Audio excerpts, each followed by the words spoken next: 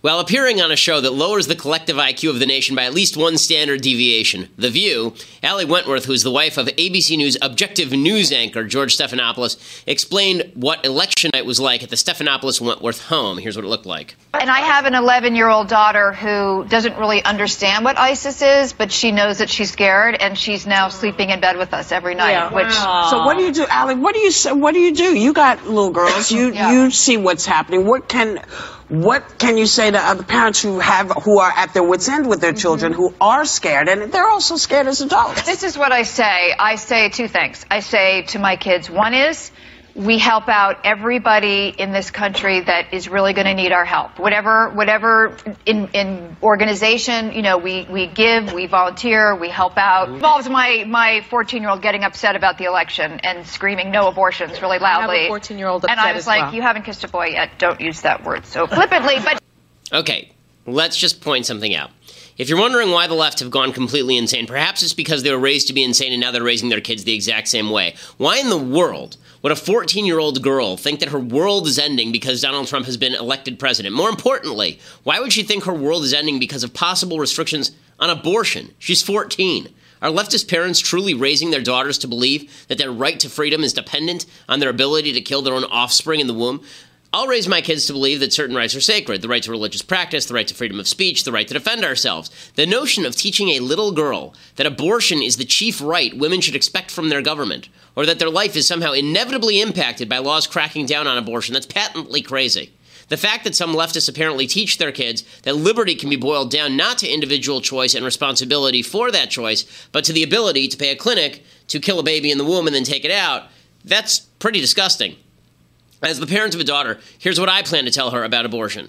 I plan to say, sweetheart, when you get married and when you have sex and get pregnant, that will be the greatest joy you can experience. I know that because it was the greatest joy that your mom and I ever experienced. Your birth was the highlight of our lives. Your existence is a timeless reminder that God loves us and he loves you and that he favors us with miracles every day, none greater than your creation. You're beloved of God and your children will be too. Children are the greatest gift we can receive. To spurn that gift, to destroy another human life, is a great evil, no matter any countervailing concerns.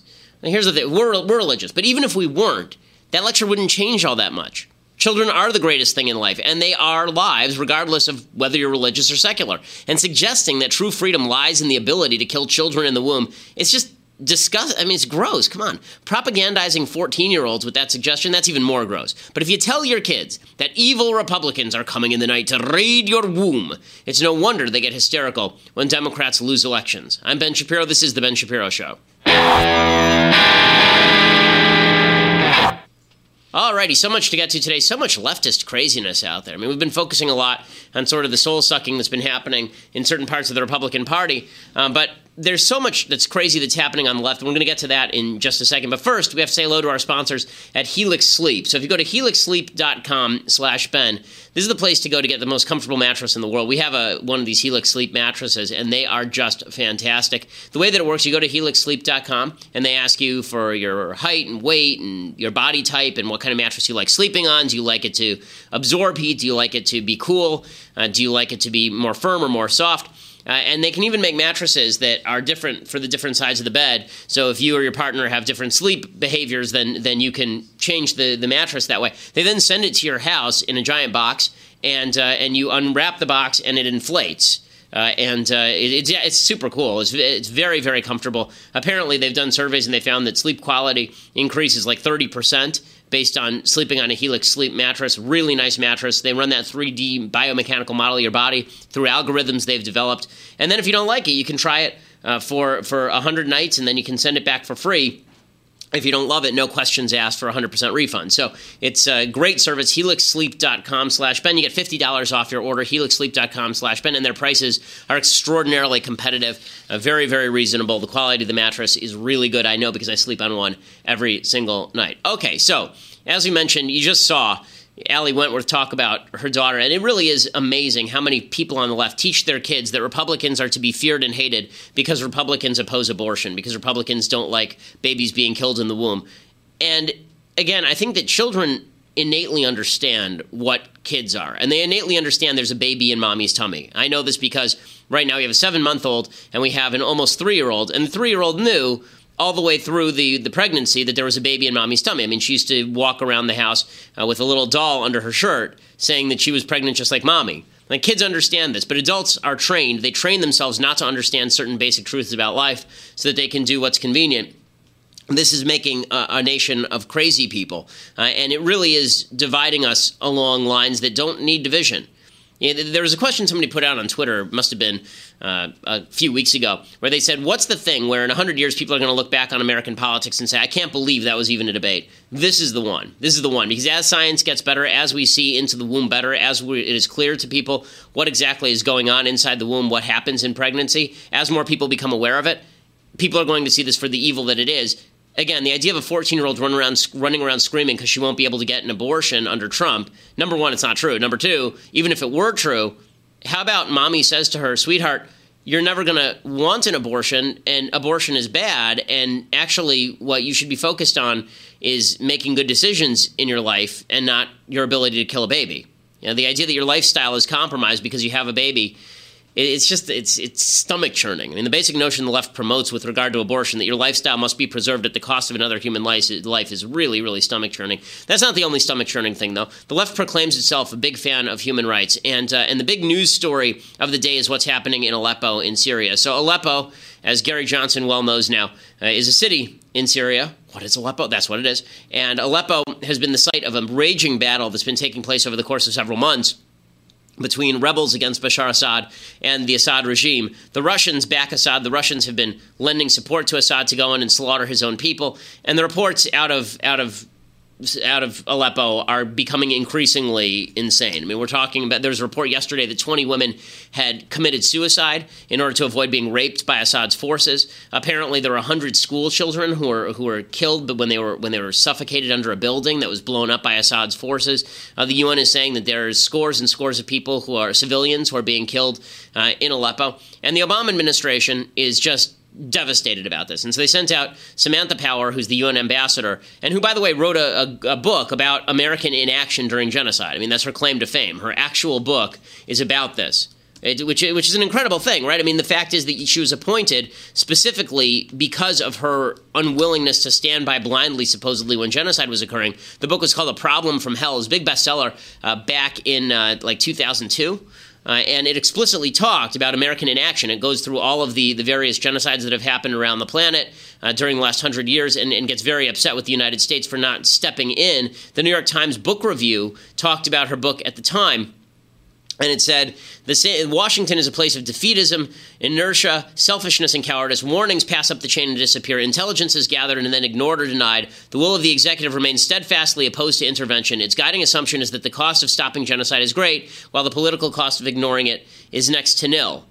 And basically, she makes the case that we ought to be more interested in genocide around the world. Well, the Obama administration obviously didn't care about the genocide that was happening in Syria, and it is a genocide. I mean, you're talking hundreds of thousands of people dead. The latest estimate is 470,000 people dead in Syria. Several million have been exiled from Syria. The entire refugee crisis in Europe is largely due to what's happening in Syria. Obama, as you recall, he said that he drew a red line. If Assad had used chemical weapons against his own people, then Assad did use chemical weapons against his own people. And Obama said that he was going to take military action. There's blowback to that. Then he said he was going to do what John Kerry called a pinprick strike. It won't be heavy. It'll be tiny. It'll be like a needle. And then Putin comes along and says, you know what? I'll cut a deal on behalf of Bashar Assad. We'll get rid of some of these WMDs. They didn't. And we will make sure that Assad is kept under control. They didn't. And Obama jumps on that, and he says, sure, Vlad, you lead the way. You lead the way, Vlad. And Vladimir Putin says, excellent. And then he proceeds to enshrine Assad, work with Iran to enshrine Assad. Right now in Aleppo, you have the rebels, and on one side you have the Iranian militias who are going in there to slaughter everybody. On the other side, you have Assad's people who are going in there to slaughter everybody. And the Obama administration claiming all the way through that this is totally wild. How could this have possibly happened? Here is Samantha Powers, the lady who wrote this book, literally about American non-intervention during genocides. And she's being feted by the media. The media thinks she is just wonderful for doing this. I mean, talk about virtue signaling. Here she is.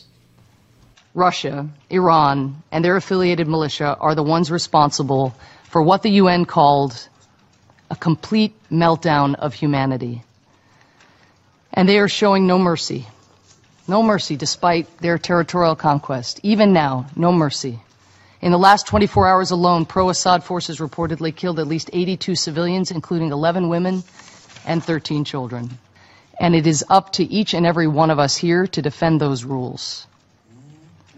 To the Assad regime, Russia, and Iran, 3 member states behind the conquest of and carnage in Aleppo, you bear responsibility for these atrocities. By rejecting UN, ICRC evacuation efforts, you are signaling to those militia who are massacring innocents to keep doing what they are doing. Denying or obfuscating the facts, as you will do today, saying up is down, black is white, will not absolve you. To the Assad regime, Russia, and Iran, your forces and proxies are carrying out these crimes. Your barrel bombs and mortars and airstrikes have allowed the militia in Aleppo to encircle tens of thousands of civilians in your ever-tightening noose. Okay, and so she is obviously condemning Russia, Iran, Syria. Only one problem. She sided with Russia, Iran, and Syria. Her administration sided with all 3 of those. They left Assad in power. The Hillary Clinton, you remember, Hillary Clinton called Assad a reformer. The media used to treat Assad with kid gloves. They used to pretend that he was a good guy in the region. Iran has been empowered massively by the same administration that cut a nuclear deal with Iran, giving them the capacity to broaden their economy, give them $150 billion, open their economy to the world, allows them to continue funding terrorism, including terrorism in Syria and in Iraq. And as far as Russia, obviously the Obama administration has been super warm toward Putin. They've allowed Putin to do anything that he could possibly want to do. They've allowed Putin to take over everything. And so the hypocrisy of the left when it comes to criticizing Russia is really amazing. The left is now ripping on Russia for what's going on in Syria. They're the ones who handed it over to Putin. And I want to point something else out here, too, and that is that there's this weird idea that has prevailed inside the Obama administration that you can shame bad people into doing good things. If you just shame them, then they'll do the right thing, right? You remember Michelle Obama with her Bring Back Our Girls hashtag. After Boko Haram, the terrorist group in Nigeria, kidnapped a bunch of schoolgirls, she held up that hashtag. Like Boko Haram cares what you hashtag. You remember that after Putin invaded Ukraine, Jen Psaki of the State Department, she tweeted, hashtag United for Ukraine. Did that get Putin out of Ukraine? Of course not. It didn't do anything. But this all extends back to the same mentality as Gandhi. So Gandhi was a big fan of nonviolent resistance.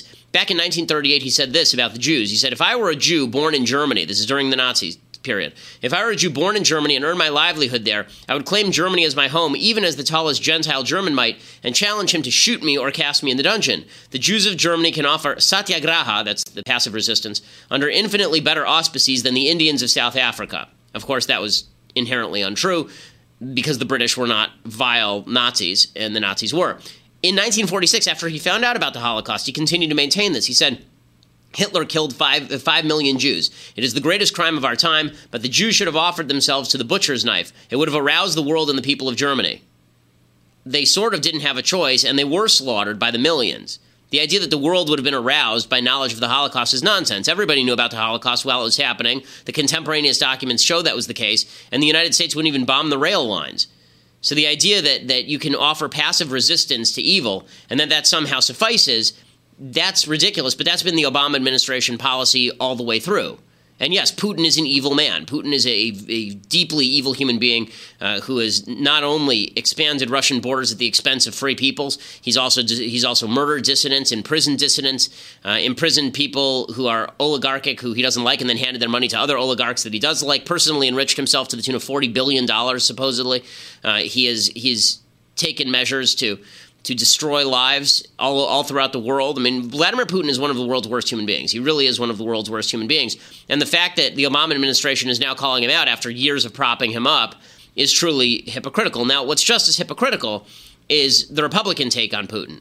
So there's a poll that came out today that is really quite disturbing. This is a poll from The Economist YouGov, and it talks about net favorability of Vladimir Putin among Republicans. So the net favorability of Vladimir Putin among Republicans in 2016, in 2014, July 2014, Republican net favorability for Putin, meaning the number of people who like him minus the number of people who hate him, was negative 66%. So it's probably like 10% liked him, 76% thought that Putin was evil.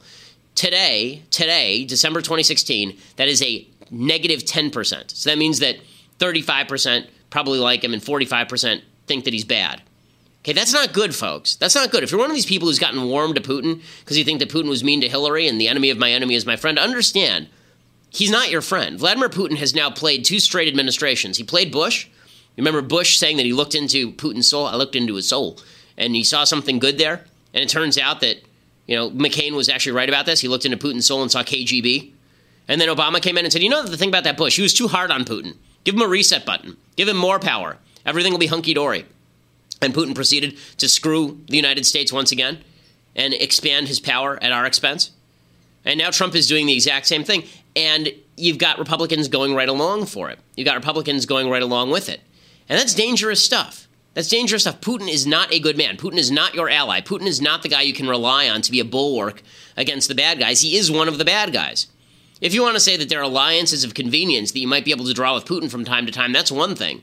But if you want to say that Putin is an actual ally in the war on terror, or you want to say that Vladimir Putin is the guy you're going to delegate foreign policy to, look, Putin knows what he's doing here, and he knows which buttons to push, and I think that it's only a matter of time before Putin makes a very aggressive move in Central Asia, talking about Kazakhstan, or he makes a strong move against Latvia or Estonia or Lithuania, and then he dares Trump to stop him, and the chances are Trump won't do anything. The chances are very strong that Trump won't do anything. The proof is in the pudding. Trump's selection of Rex Tillerson as CEO of Exxon.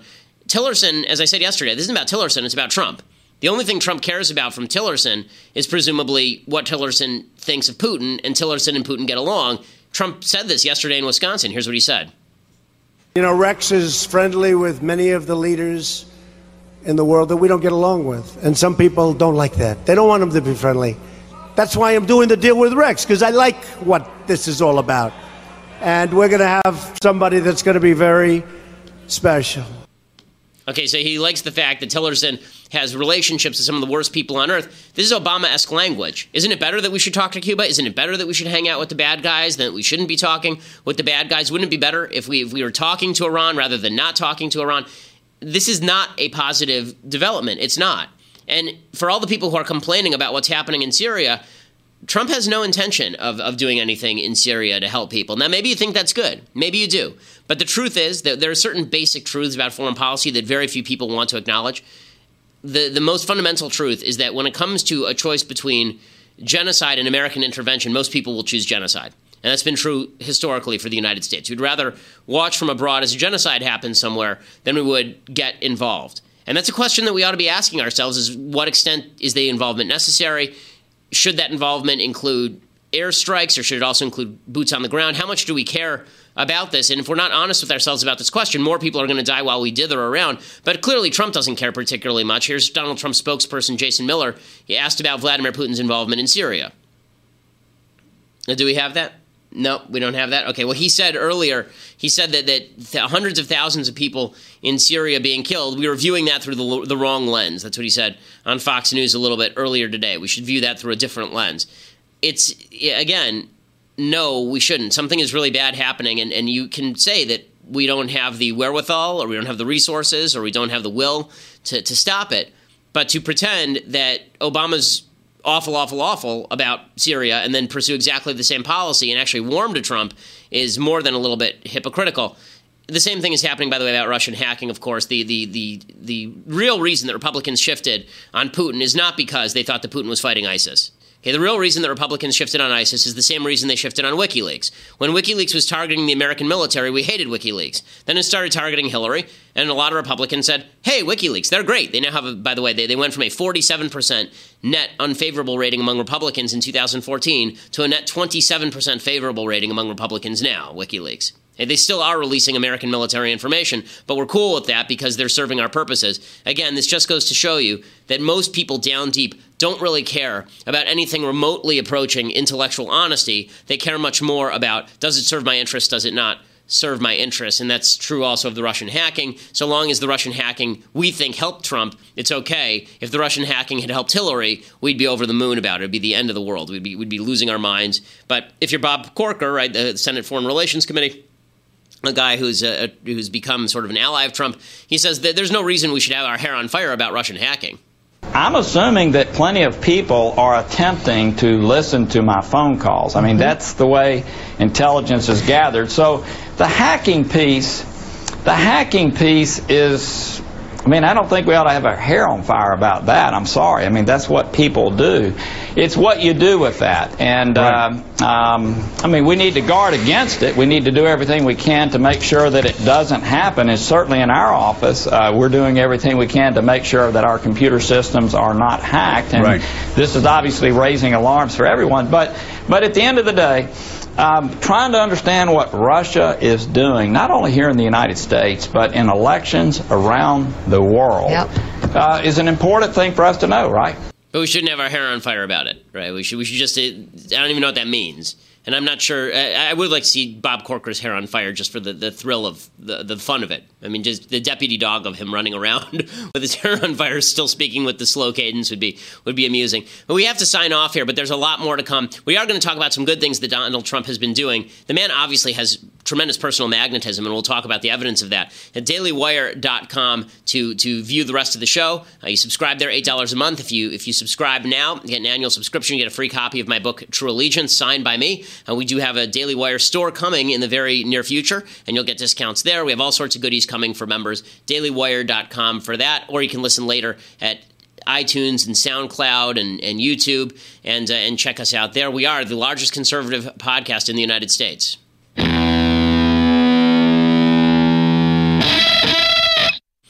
Okay, so now it's time. We haven't done it in a while, so let's do a little bit of good Trump, bad Trump. Let's see if we can grab that. Can we? No? Oh, sorry, I gave my guys no notice, but that's why they get paid really terrible dollars, because they're supposed to be able to deal with it.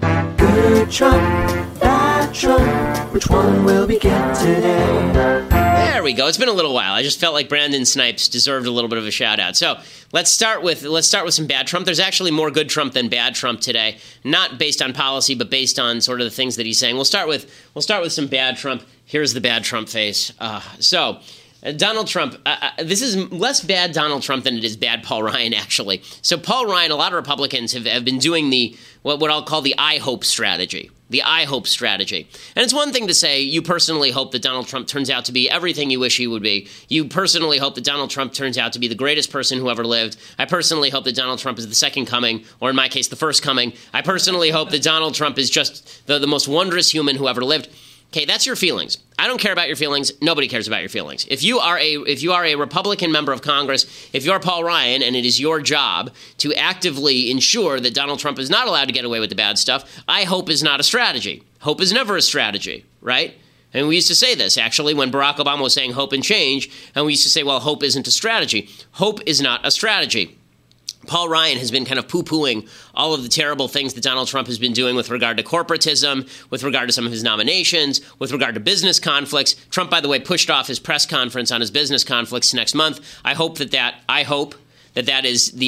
he is going to be using that time to actually come up with a coherent plan, but we'll have to analyze it as it comes. It's funny, when I have conversations about Trump now, everything relies on this I hope routine. So I'll say things like, I don't like what he did with Rex Tillerson. And they'll say, well, got to give him time. I hope it'll be okay. I say, well, no, that's not your job. Your job is to analyze the evidence in front of you. If the evidence changes, as I said yesterday, then your opinion can change. But you don't get to just ignore the evidence in front of you because I hope. Okay, it doesn't work that way. It wouldn't work that way with Obama. It didn't work that way with Bush. It doesn't work that way with Trump. If Trump does something bad, then your job is not to say, well, I hope that bad thing will end up being good. It's your job to say, that's a bad thing. Right? Just as an intellectually honest human being, it is your job to say that's a bad thing. Now, there are certain appointments where you can say, he appointed somebody, that doesn't look good, maybe things will change later, but, I don't know. Or we don't have enough information. That's possible, too. We don't have enough information about a particular nominee to know whether that nominee will be bad or good in the end, because this person's a complete mystery. Now, very few of his nominees are a complete mystery, but I'm sure there will be some. And there you say, we just don't have enough evidence to know, right? I said this actually about the SoftBank deal. I said we don't have enough evidence to know whether this was some sort of cronyistic payoff. So based on the information that we have in front of us, it's a good move. But we don't have enough information. We don't know all the information. With Carrier, we knew enough information to say whether it was bad. Okay, so I hope isn't a strategy, but it is Paul Ryan's strategy. And the reason that a lot of Republicans are doing this wish-casting routine, and that's what it is. They just forecast their wishes. They say, oh, well, my wish will eventually come true. If I clap hard enough, Tinkerbell will live. The reason a lot of people are doing that is because you're not going to make friends and influence people, number one, who are really over the moon. They're still in the post-coital glow of this election cycle, and they're not going to let up on that right now. Criticizing Trump does not make you popular. If you want to get good ratings, you do what Sean Hannity and Laura Ingraham do, and Michael Savage, for example. You just go out and you shill for him full time. But if you call it honestly, that's not something that's going to necessarily gain you a lot of credibility. So if you're in the media business, there's a real profit interest in the I Hope strategy. If you're a member of Congress, the strategy seems to be from Paul Ryan: if I praise Trump, if I'm nice to Trump, Trump will conversely be nice to me. Right? If I butter Trump up, basically, then he'll be really nice to me on the other end. This neglects a simple fact about Trump. Trump is only going to be nice to you if he likes you in the first place. Okay, you buttering him up, that's only useful if Trump has sympathy for you in the first place. If he hates you and you butter him up, he sees you as a weakling. Right? This is true of Mitt Romney. If he hates you, if he thinks you're terrible, and then you try to butter him up, then he's going to chop off your head. Chris Christie, right? Chris Christie tried to butter him up, and Trump has exiled him back to New Jersey, where he has a 25% approval rating. And so Paul Ryan doesn't understand. Trump hates him. Trump thinks he's awful. If Trump could have during the election cycle, he would have backed Trump's primary opponent. He would have backed Ryan's primary opponent. Trump despises Paul Ryan. And so Paul Ryan is doing this routine where he poo-poos all of the bad things Trump is doing in the hopes that will mean Trump will sign off on entitlement reform or something. It ain't going to happen. And Trump made that clear yesterday. Here's Donald Trump threatening Paul Ryan on a national stage. Speaker Paul Ryan, I've really come to I've come to appreciate him. Speaker Paul Ryan, where's Speaker? Where is he? He has been, I'll tell you, he has been terrific. And honestly, he's like a fine wine. Every day goes by, I get to appreciate his genius more and more. Now, if he ever goes against me, I'm not going to say that, okay? He's a great guy, and we have some amazing things in store. He's a great guy. We have some amazing things in store. If he crosses me, I'll murder him and leave his head on his wife's doorstep.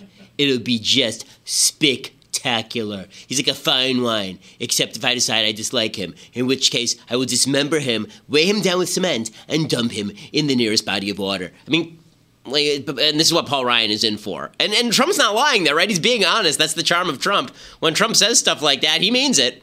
He ain't lying, right? He ain't fibbing. That's exactly right. So that is bad Trump. Okay, now time for, at long last, some good Trump. Yay! Some good Trump. Okay, so Trump understands, obviously, on a gut level, what a lot of Americans are feeling about the culture. And one of the pieces of evidence for this is something that he said, and it shows the disconnect, I think, in America on cultural matters. Trump was talking about Christmas, and here's what he said about Christmas that has the media mocking him.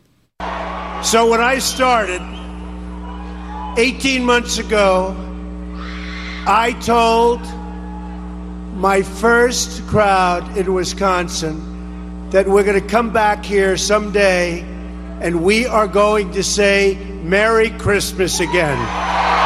Merry Christmas. So Merry Christmas. Happy New Year, but Merry Christmas. Okay, Happy New Year, but Merry Christmas. Okay, so a lot of people, look at this and they say, come on, really? This is just silly demagoguery, this Merry Christmas. Like, when was anybody banned from saying Merry Christmas? When was it ever the case? Has anybody in the United States been prosecuted for saying Merry Christmas? This is the disconnect, okay? The disconnect is very real because there are a lot of Christians who do feel that they're under assault, who do feel that there is an attempt to undermine the nature of the country as a Christian-based country, as a Judeo-Christian country. Just in the last week, the ACLU sued a small town in Indiana because there was a Christian cross atop the spruce tree in the town square to honor Christmas. Now, as a Jew, let me be the first to say, put the cross back up on the tree.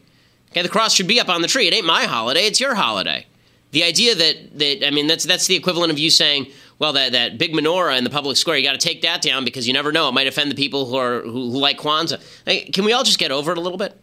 First of all, Christianity is the foundational religious belief of the founders of the country. The country is founded on these Judeo-Christian notions, things like human beings are made in God's image, certain things like God-given rights that are expressed in the Declaration of Independence given to us by our Creator. That's unique to the Judeo-Christian tradition. But this is a Christian country, okay? So the idea, and when I say it's a Christian country, I don't mean only Christians belong here. I don't mean only Christian ideas are promulgated. I do mean that the basis for our liberty is in the Christian worldview that was combined with the Enlightenment ideas of the 16th and 17th centuries to create the founding. And to get rid of Christianity, a lot of people feel like every time I say Merry Christmas, I've got somebody from the left yelling at me because they think that I'm being intolerant. I'm not being intolerant.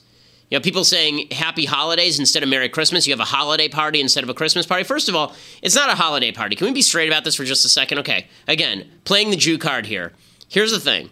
Hanukkah, which we celebrate this year, it actually coincides with Christmas.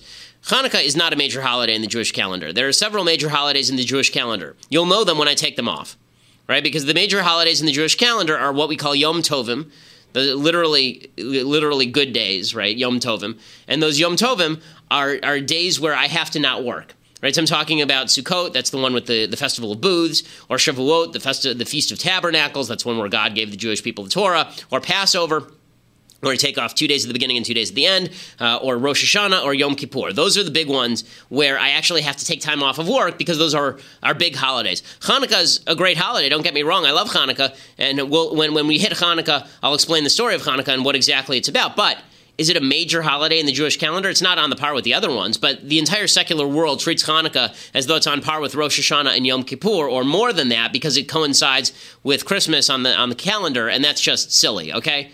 It's the Christmas season. It's not the holiday season. Our holiday season was back in September. Go back and look at our podcast schedule. That was our holiday season, right? I missed like 6 days out of a month of broadcast because of that. 6 days, yeah, I think is it 7 days out of a month of broadcast because of that. So that's our holiday season. It's not the holiday season. Kwanzaa isn't even a real holiday. It was made up by some Black Studies professor in the 1970s. The only holiday of any real import during Christmas is Christmas. That's the one that people should be focused on. And when Trump says, we'll go back to saying Merry Christmas, I think a lot of people thrill to that. Even though, is that the biggest threat? No, of course it's not the biggest threat. You can't say Merry Christmas. But what he really means by that is we're going to let you express your Christianity in public again. And that's something that a lot of religious people thrill to, and they should thrill to. So that is good Trump. It's particularly good Trump because the media simply don't get it. Okay, other good Trump. So Trump obviously has a lot of personal magnetism to him, and now he's reaching out to a lot of people from various sides of the aisle. Now, in order for this to be good Trump, you have to assume that these people aren't influencing Trump. Trump is just kind of influencing them. Right? When he meets with Ezekiel Emanuel, he met with Ezekiel Emanuel, the father of Obamacare, today. I'm not sure what the goal of that was, other than to maybe look moderate to the Democrats, which of course is never going to happen. They have an interest. The great irony of this presidency is that Donald Trump, in all likelihood, if I had to put money on it, is going to govern like a centrist Democrat. He'll spend the first 6 weeks doing a bunch of stuff I love. He will. And that's not an I hope. I really think he will. I think he's going to appoint a good conservative justice to the Supreme Court. Whether Mitch McConnell confirms him or not is another story. But I think that he will try to do that. I think that he will attempt to repeal Obamacare, although I think he won't do it in the way that I particularly like. He'll do a lot of stuff that's pretty good in the first 6 weeks. And then I think he'll govern like a moderate Democrat. But what's ironic is that even as he does this, Democrats have an interest in portraying him as this right-wing nut job, and so they'll continue to push that out no matter what he does. But he's obviously trying to boost his own image, and he's got a lot of people giving him testimonials you wouldn't have thought would give him testimonials. So you got Jim Brown, the former star of the Cleveland Browns, saying now that he loves Donald Trump. You fell in love with Donald Trump today? Well, it isn't really about just Donald Trump. It's about him and the position he occupies. That position is considered the most important person in the world. The most powerful person in the world is supposed to be our president. When he goes through what he went through to become the president, he got my admiration because no one gave him a chance. You know, they called him names. People that called him names when he won, he reached back and brought them along with him. He held no grudges. So who am I to say that I played quarterback when I only played running back? I don't know everything, and I don't try to address everything. But the reception I got today from him, I'll always remember that, because he listened to us, and he knows that we can bring something to him to help the people of this country. He, by the way, has been saying for weeks now that he said that he thinks that that Trump will actually be better for the country than Hillary would have been. So Brown is sort of a quasi-supporter of Trump, just like Kanye West. Obviously, what Trump is trying to do here is he's trying to carve into the black base of support for the Democratic Party. He was trying to do that during the campaign, too. This is why he was speaking in so many black areas. I thought that was good. I think one of the things that he's doing that's not so good is that he's attempting to pit sort of Hispanics against blacks with a lot of the immigration stuff. I think that he's trying to limit legal immigration because he's saying it's undercutting the black working class. That is dicey economics and policy on the basis of politics. But the fact that Trump is reaching out to a lot of people trying to win new adherents to his positions is smart politics, and you have to praise him for that. Bill Gates also showed up at Trump Tower, and then he met with with Trump himself, and Bill Gates is praising Trump. You have to admire Trump for being able to get all these people to praise him, even if you disagree with a lot of his policy. A lot of his message has been about things where he sees things not as good as he'd like, but in the same way that President Kennedy talked about the space mission and got the country behind that, I think that whether it's education or stopping epidemics, other health breakthroughs, finishing polio, and in this energy space, there can be a very upbeat message that his administration is going to organize things, get rid of regulatory barriers, and have American leadership through innovation be one of the things that he gets behind. And so again, the fact that Bill Gates is praising him, it's smart politics what Trump is doing. I foresee a future here where Trump actually magnifies his own personal popularity because he reacts how the American people react to headlines. So he sees a headline, he reacts to it like the normal Joe reacts to the headline. He doesn't try to overthink it, obviously, and that could make him personally popular. Does that mean we're going to get the best policies? Not necessarily, but you have to give the man credit where it's due. And the way that he's running this transition so far, is it something that I love? Personally, no, because I don't like celebrity politics. But apparently, the American people are all for it, and so even though his transition has been less popular than prior presidents' transitions, that's less to do with how he's handling it and more to do with his own personal level of unpopularity. Both candidates were deeply unpopular. He's handling it about as well as Donald Trump can handle it. I'll give him that, even as much as I dislike all of the celebrity apprentice aspects of this. Meanwhile, the Democrats are just making asses of themselves consistently. They continue to double down on the identity politics. They can't stop it. There's a fellow named Michael Denzel Smith who is ripping on Kanye West for having the temerity to meet with Donald Trump at Trump Tower. Again, I think Donald Trump was interested, as I said yesterday, in making Kanye West the secretary of doing Dope Bleep. But and I'm not sure what was going on at this meeting. It is pretty funny. He actually gave him a signed copy of his Time Magazine Person of the Year signed to Kanye West, and then Kanye put it up, which is an amazing troll by Trump. Amazing troll. But Michael Denzel Smith, now he's saying that Kanye is just too white. Kanye West has an obsession with celebrity. He likes fame. He likes famous people. He also finds validation through a lens of whiteness in a lot of ways, and like Donald Trump is the ultimate white man, right? Well, yeah. What do you mean by, you said a lens of whiteness? What do you mean by that? I think that Kanye wants to be accepted into the most successful spaces, which are white spaces. He wants for the big fashion houses that have excluded black people to accept him because he's Kanye West. He wants to transcend race in so many different ways, and have his art valued in certain spaces that aren't his millions of fans that may happen to be young black people. He's not too concerned about that. What he is concerned about is the validation of white institutions and white people. And Donald Trump right now is poised to be the most powerful person in the planet. Okay, so again, what you're starting to see is leftists now declare any black person who even meets with Trump is actually too white. So Kanye is now too white. Now, there are a lot of things you can say about Kanye West. Has this been a consistent criticism of Kanye West? But I wasn't sure that there was a consistent criticism drumbeat that Kanye is too white. Meanwhile, you got Mark Lamont Hill, and he's doing the same routine. This is a professor at Morehouse College. Mark Lamont Hill has said black people are incapable of being racist because only powerful people can be racist. Mark Lamont Hill, he says that the administration is all white. Clip 14, yeah.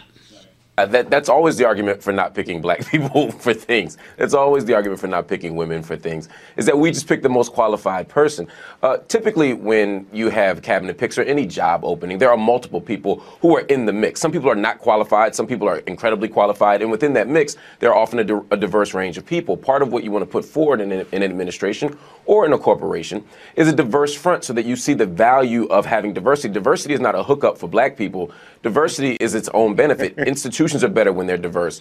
Problems get solved differently, according to scientific studies. I know some folk don't believe in science, but studies also demonstrate that problems get solved more creatively, more dynamically when things are diverse. And so, but unfortunately, finally, this is part of Donald Trump's whole thing. We're going to make America great again. We're going back to an old time when things were different. Now he's going back to an old time when administrations were all white. That's very dangerous. True. It's not true. I mean, what you're basically saying is Donald Trump is a racist, and anyone that he picks is not African American. Therefore, must be by default some sort of let's go back to an old time when African Americans didn't have influence. No, Ben, I don't hear Mark saying that. I don't think I said that at all. We said we're going back to an old time. That is what he says. Make America great again. That is actually 1989. Trump's battle cry. 1989, not 1979. Look, here's my thing. He's president-elect. He gets to pick who he wants to pick. He's picking qualified individuals, and his cabinet is not full yet. We know that Donald Trump has talked a lot about diversity. We know that he's talked a lot about women being high up in his company. We know that there are going to be people around him that are going to be qualified in different positions. Okay, and so Mark Lamont Hill, it's funny, you hear Mark Lamont Hill and the anchor there both say, no, we're not saying he's racist. Well, then why are you bringing up the fact that he only has white people in his administration? It's not even true, first of all, right? You've got Ben Carson is going to be a member of his administration. Betsy DeVos, who's obviously a female, is going to be a member of his administration. But the implication, they're still playing the same game. If we just keep saying that Donald Trump is secretly racist because he hasn't appointed enough black people to his cabinet, then somehow that's going to change things magically.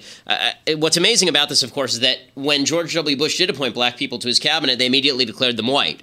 It's kind of hard for Trump to make a diversity push when every time he meets with a black person, the media immediately declare the black person white. Like they're immediately converted to being white people the minute that they're touched by Trump. It's truly amazing. The Democrats are also doubling down on the racial politics by pushing Keith Ellison for head of the DNC. This, of course, is the Muslim congressperson from Minnesota, and that is relevant insofar as he's been wildly anti-Israel, endorsed anti-Semitic activities, behavior, and speech back in the 1990s many times. Here is Keith Ellison on the TVs, and again, he was trying to he just avoids questions about his own past. What are your responses to the CNN reporting and other people that bring up this past? I think that it is bad reporting because I have a 10-year record in Congress. I have a 4-year record in the Minnesota State House. I practiced law for 16 years and did a lot. I mean, and I just think that, it's just that kind of reporting that, just that sort of is not quality and doesn't help people understand the real issues. So just to clarify it then, based on, again, all these quotes and sort of the buzz out there, what CNN and others were reporting on what you said before, do you believe that Louis Farrakhan is an anti-Semite? Sure, but I mean, what does he have to do with anything going on in this race or this country at this time? Absolutely nothing. Well, CNN says that you've said some positive things about Minister Farrakhan, a role model for black youth. But here's the thing, Joe. We're talking about something that happened in 1995. Right. This was a year then the Million Man March took off. Right. People were attacking the march at the time. The march was a very good thing. I was very proud to be part of it. But here I am having to answer questions about this, and I'm not talking about what our country needs to look like and what the Democratic Party can do, because this smear campaign from almost 21 years ago or something like that is about distracting and taking people away from the issues that really are at hand in this case. And Hold on, we'll hold up on a couple of things. One, this is the same guy who also said in 2007 that 9/11 was like a Reichstag fire. Right? He actually compared 9/11 to the Reichstag fire so that the Bush administration could take control. He said the event was an excuse to target Muslims. He voted against Iron Dome funding to protect Israel from rocket attack while they were under fire from Hamas. He pushed for Israel to relieve its blockade against Hamas in the Gaza Strip. He wrote in the Washington Post, "As I have talked with ordinary Gazans, I have not encountered anyone representing Hamas, except for how the entire part of Gaza is entirely run by Hamas." He's associated with a virulently anti-Israel group Campaign to End the Israeli Occupation.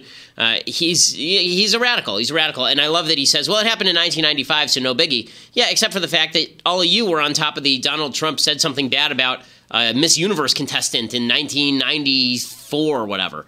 I mean, the hypocrisy is pretty rampant. No wonder nobody is trusting the Democrats to put things together again. They're not. And the Democrats don't even understand they have an opportunity here because Donald Trump is going to govern on an ad hoc basis. There will be conflict continuing inside the Republican Party in all likelihood.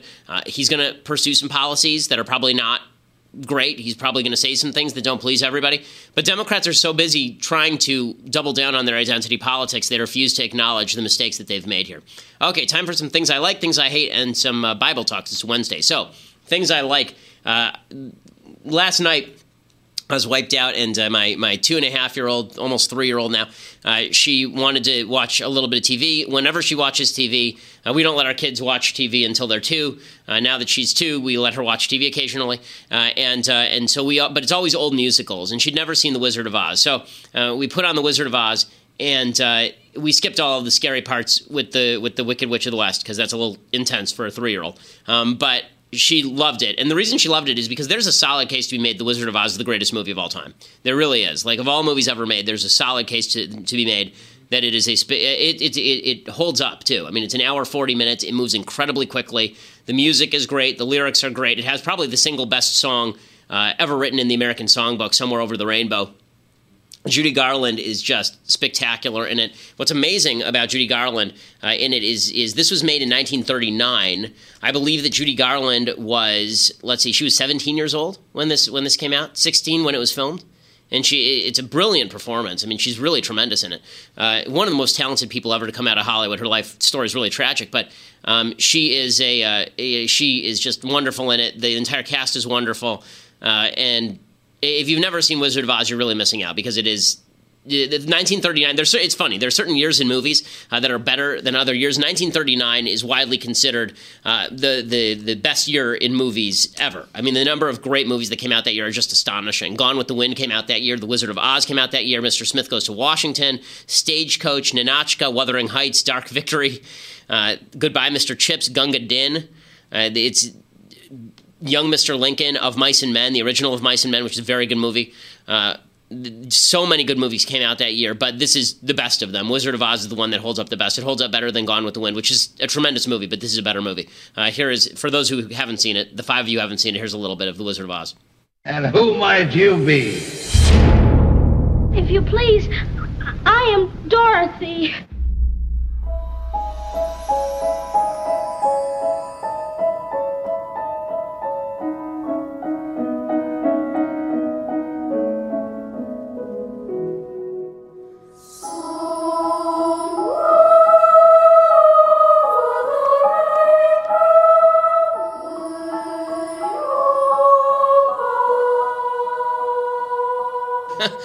Okay, so we don't have to watch all this, and of course they're doing the kind of, this is the tribute trailer essentially. The original, imagine in 1939 and you've never seen a color movie, because color movies only came out like 1939, right? Gone with the Wind is in full panoramic Technicolor.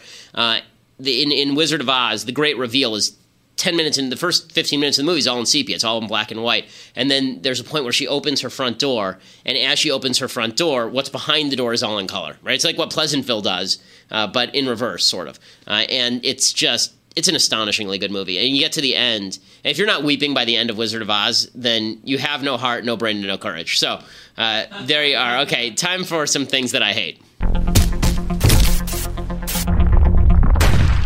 So I'm not sure whether I love this or hate this. Keith Olbermann is sort of the Alex Jones of the left. So Alex Jones, we need to play more Alex Jones on this show, just because Alex Jones is so highly amusing. I mean, the guy's a total nutcase, but he's really, really funny to watch. Today he actually growled like a panther on his show, which I thought was wonderful. His shirt was on at the time, which is always a positive. But Keith Olbermann is sort of the Alex Jones of the left, and he is a complete nutcase. So here is Keith Olbermann taking himself very seriously, while still dressed like he thinks Edward R. Murrow dressed in 1954. Here he is as he loses credibility. That kind of red-blue divide in the background. I wonder if that changes every show based on his mental state. Like if he's more angry, it's more red, and if he's more calm, it's more blue. In any case, here's Keith Olbermann. We are at war with Russia. Or perhaps more correctly, we have lost a war with Russia without a battle. We are no longer a sovereign nation. We are no longer a democracy. We are no longer a free people. We are the victims of a bloodless coup. So far, a bloodless coup engineered by Russia with, at best, the traitorous indifference of the Republican Party and Donald John Trump, a man who, to borrow a phrase from another December long ago, will live in infamy. In 5 weeks' time, unless desperate measures are taken, we will hand over the government to a man who lost the popular vote by more than Woodrow Wilson or Jimmy Carter won it, a man whom the Russians wanted to run our country for them, a man whom the Russians got to run our country for them, a man for whom the Russians interfered with our elections, which if we did it to another country would be described as an act of war. And in this country, we have conceded defeat, because permitting Donald Trump to assume the office of president reduces the chance that we will have any future elections. The nation and all of our freedoms hang by a thread, and the military apparatus of this country is about to be handed over to scum who are beholden to scum, Russian scum. As things are today, January 20th will not be an inauguration, but rather the end of the United States as an independent country. It will not be a peaceful change of power. It will be a usurpation, and the usurper has no validity, no Keith credibility, Olbermann, man. and no authority under the Constitution. Keith Olbermann and Fuego! I'm old enough to remember when he was actually funny on SportsCenter, and now he does this kind of stuff. It's the end of the country, we're all going to die. Dictatorship has arrived in the guise of the orange-haired maniac. What are we going to do about it? Nothing. I'm going to sit here and I'm going to rant at you and tell you how we're at war with Russia. Sure, I was totally fine with Obama handing over power to Russia in all of our foreign affairs. Sure, I was fine with Hillary Clinton handing Barack Obama a reset button. Sure, I had nothing to say about Teddy Kennedy actually negotiating with the Soviet Union to try to undermine Ronald Reagan. Sure, I have nothing to say about the fact that the Soviet Union actively attempted to undermine Richard Nixon in 1960 in order to get JFK elected. But this is the act of war. And by the way, if we had done this to any other nation, it would have been an act of war, except if Obama actually spent public taxpayer dollars in order to try and oust Benjamin Netanyahu as Prime Minister of Israel. Then I would ignore that and pretend it never happened. Also, I'm crazy and my head's about to explode. So I think our guys actually cut the wrong part of this clip, because if you continue the clip further on, his head actually does explode. It's like the end of Raiders of the Lost Ark. They open the Ark and his face melts down and then and just explodes everywhere. You think maybe Democrats are overstating their case a little bit? It's so funny. During the Obama administration, the media were constantly accusing Republicans of overreach. There would be some sort of scandal, and then we'd say, hey, that's a scandal. And then they would say, you're overreaching. Stop it. That's overreach. Well, now the Democrats actually are overreaching just a little bit, right? It's the end of the country. Democracy is dead. We're all finished. It's all over. What are we going to do? Listen, as you may have noticed the last few days, I'm not a big fan of Russian hacking. I'm not a big fan of Trump's foreign policy. In fact, if you watch this entire campaign, I routinely and consistently criticized Donald Trump's warmth toward Vladimir Putin, one of the worst people on planet Earth. That said, is this the end of everything? Are we all going to die? Is fascism afoot? Is this the last election we'll ever hold? Is this not a peaceful transfer of power? This kind of nuttiness. I mean, really, if you can't put things into any sort of historical, political context, then you end up with this kind of nuttiness on a regular basis. Okay, other things that I hate. So I spoke at Yeshiva University last week. The week before? Was it the week before? No, it was last week. It was at YU. I lose track of all time. And 28 professors wrote a letter condemning me. And the president of the university condemned me too. Why? Because I talked about the Zoe Tur incident on CNN Headline News, made some jokes about Zoe Tur. I feel I have a right to make jokes about people who grab me by the back of the neck on national television and threaten me with violence. Call me crazy, but I think that's my right. They also didn't like the fact that I said that transgenderism is a mental disorder. It clearly is a mental disorder that is well accepted in the scientific community. It's impossible not to label it a mental illness or mental disorder. The DSM goes out of its way not to, because the DSM-5 is politicized. The DSM-4 called it gender identity disorder, a disorder. They renamed it gender dysphoria and then claimed transgenderism is fine. It's just the depression associated with the transgenderism that's not. There's no evidence whatsoever for this proposition. We don't say the same thing about schizophrenia. We don't say schizophrenia is fine. It's just the depression associated with the schizophrenia that's a problem, right? We don't say that. And the reason we don't say that is because that's silly. Okay, the fact is, what I've said, and I've said in many speeches, is that gender identity disorder is a disorder, and the solution is not society pretending that men can become women and women can become men. In fact, the statistics tend to show that transgender surgery has very little impact whatsoever on suicidality, on suicide rates, and beyond that, There are actual societal costs to pretending that men can become women and women can become men, not just in terms of the transgendered people who are looking to treatments that may not work, but also in terms of young people who are being told that gender is completely malleable and get sexually confused about gender. And to pretend that kids don't get confused about gender is to not to know a child. So that's just, it's silliness. But this apparently is out of bounds. You're not allowed to say any of this. There are people on the left who know this and won't say it. And I'll note one other thing here, and this is actually a topic for a broader show at some point. There's been a lot of focus in the United States put on bullying. And I'm not a fan of bullying. I was pretty victimized by bullies when I was in high school. But the linkage between suicidality, between suicide rate and bullying is extraordinarily tenuous, just in the research. The idea that if you're bullied, you commit suicide, that's a very, very tenuous finding. It doesn't really, there's not a lot of evidence to that. In fact, there's just as much evidence that if you're a bully, you're going to commit suicide than that if you are bullied, that you're going to commit suicide. In fact, some of the most bullied groups in human history have some of the lowest suicide rates. The black population in the United States, for example, has almost no suicide rate. The upper class white population in the United States has a very high suicide rate. The social science here is really, really unclear. And to pretend that, this narrative that the media pretends that it's perfectly normal for a man to think that he's a woman and that he actually is a woman on the inside, and if we just pretended along with him, then the suicide rate in the transgender community would drop dramatically. It's just that we're too mean. There's no evidence to support this stuff. There really is. There's very, very little evidence to support any of this stuff, and there are some contradictory elements to it. Okay, beyond that, why you also condemn me, because the real reason why you condemn me is because it's very rare that a modern Orthodox Jewish school, has the opportunity to virtue signal about how liberal they are. When I come and I say things that are controversial, that's an opportunity for them to do so. Some of the lefties there were upset because I said that Judaism, traditional Judaism, doesn't support same-sex marriage, abortion, and socialism. All of that is pretty inarguable, and I'd be more than happy to provide a list of sources. In fact, I'm compiling a list of sources for Jews who care about this sort of thing. Again, I've never said that Judaism ought to be the guide for public policy. All I've said is that Judaism, and there's a reason Orthodox Jews tend to vote Republican, and it's because their values tend to match the values of the Republican Party better than they do the Democratic Party. Okay, with that in mind, time for a little bit of Bible talk. So this week's Parsha, every week the Jews read a different portion of the Bible. About 2 months ago, when we hit the end of the Bible, we celebrated Simchat Torah, and then we started over. So this week's Parsha is Vayishlach. This is from Genesis. This is one of the most cryptic incidents in all of the Old Testament, probably the most cryptic incident. There are really two that are super cryptic. This one, and then the one where Moses asks to see God's face, and God says no, and then shows him the back of shows him his back. That's really cryptic. This is probably even more cryptic. This is from Genesis 32, 25 through 30.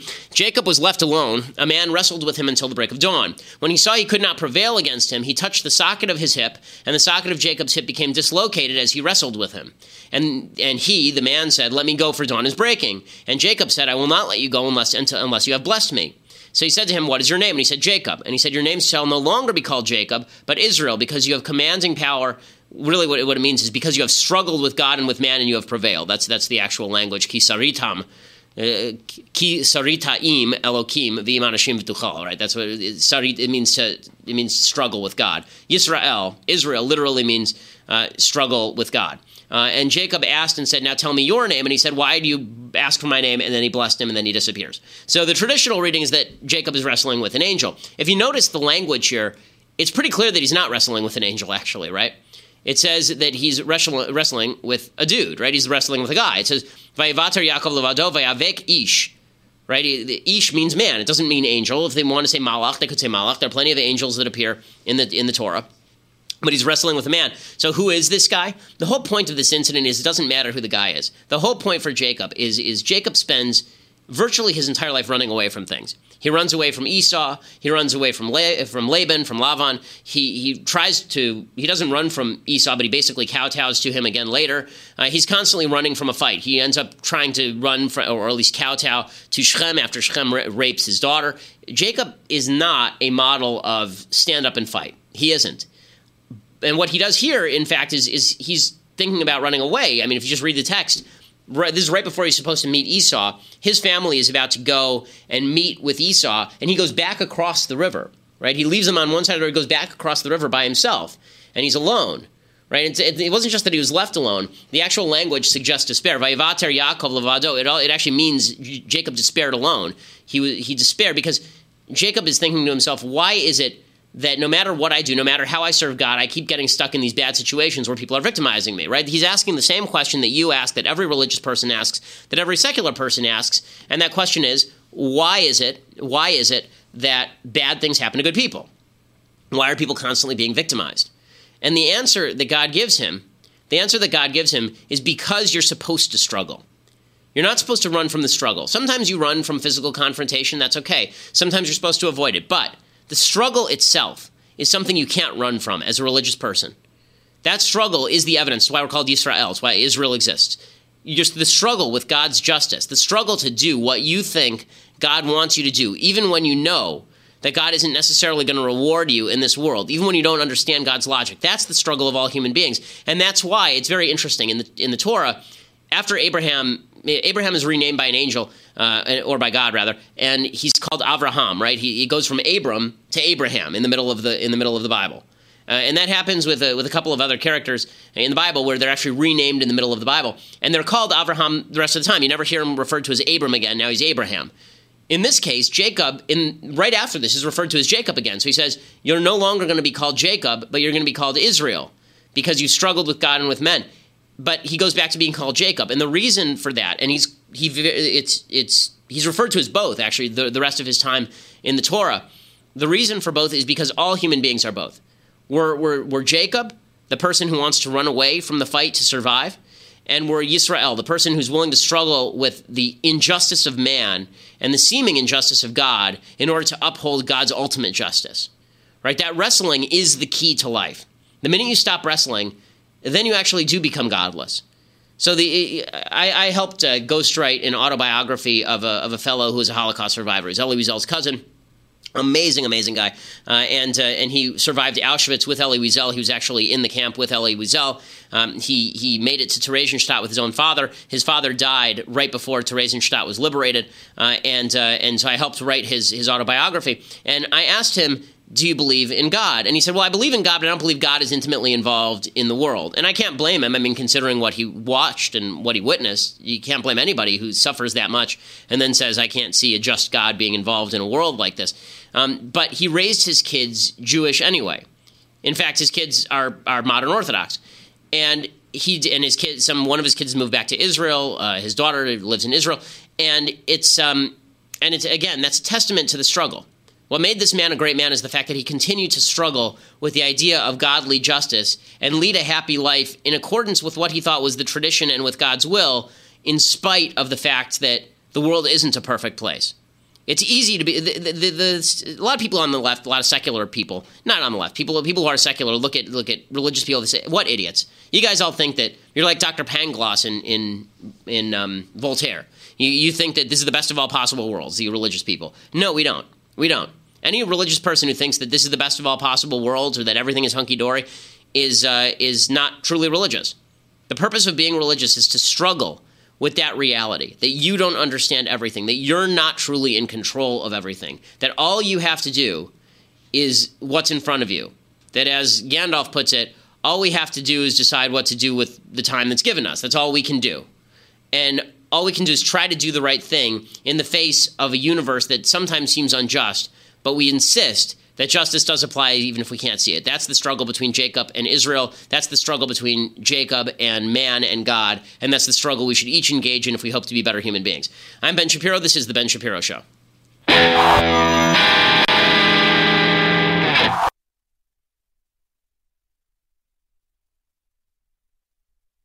We'll get to more on this in just 1 second. First, let's say you were a stormtrooper and you were enjoying a nice meal of roasted Ewok in the Death Star mess hall. Well, all of a sudden you hear the voice of Alec Guinness saying, "Use the Force, Luke." The next thing you know, the entire place is going up in flames around you. And it's at this moment you really wished you had life insurance. Make life insurance part of your financial planning this year. Start shopping right now with Policy Genius. Find the right policy and protect your family. Policy Genius makes it easy to compare life insurance quotes from top companies and find your lowest price. Luckily, Policy Genius helps you compare your options from top companies, and their team of licensed experts, well, they're on hand to help talk you through it. No added fees. Your personal information remains private. It's super satisfying to check life insurance off that to-do list. A good life insurance plan can give you peace of mind that if something happens to you, God forbid, your family will be able to cover mortgage payments, college costs, or other expenses. Life insurance through your workplace might not offer enough protection for your family's needs. It's not going to follow you if you leave your job. Head on over to PolicyGenius.com right now. Save time and money. Give your family a financial safety net with Policy Genius. Head on over to PolicyGenius.com/Shapiro or click that link in the description. Get your free life insurance quotes. See how much you could save. That's PolicyGenius.com/Shapiro.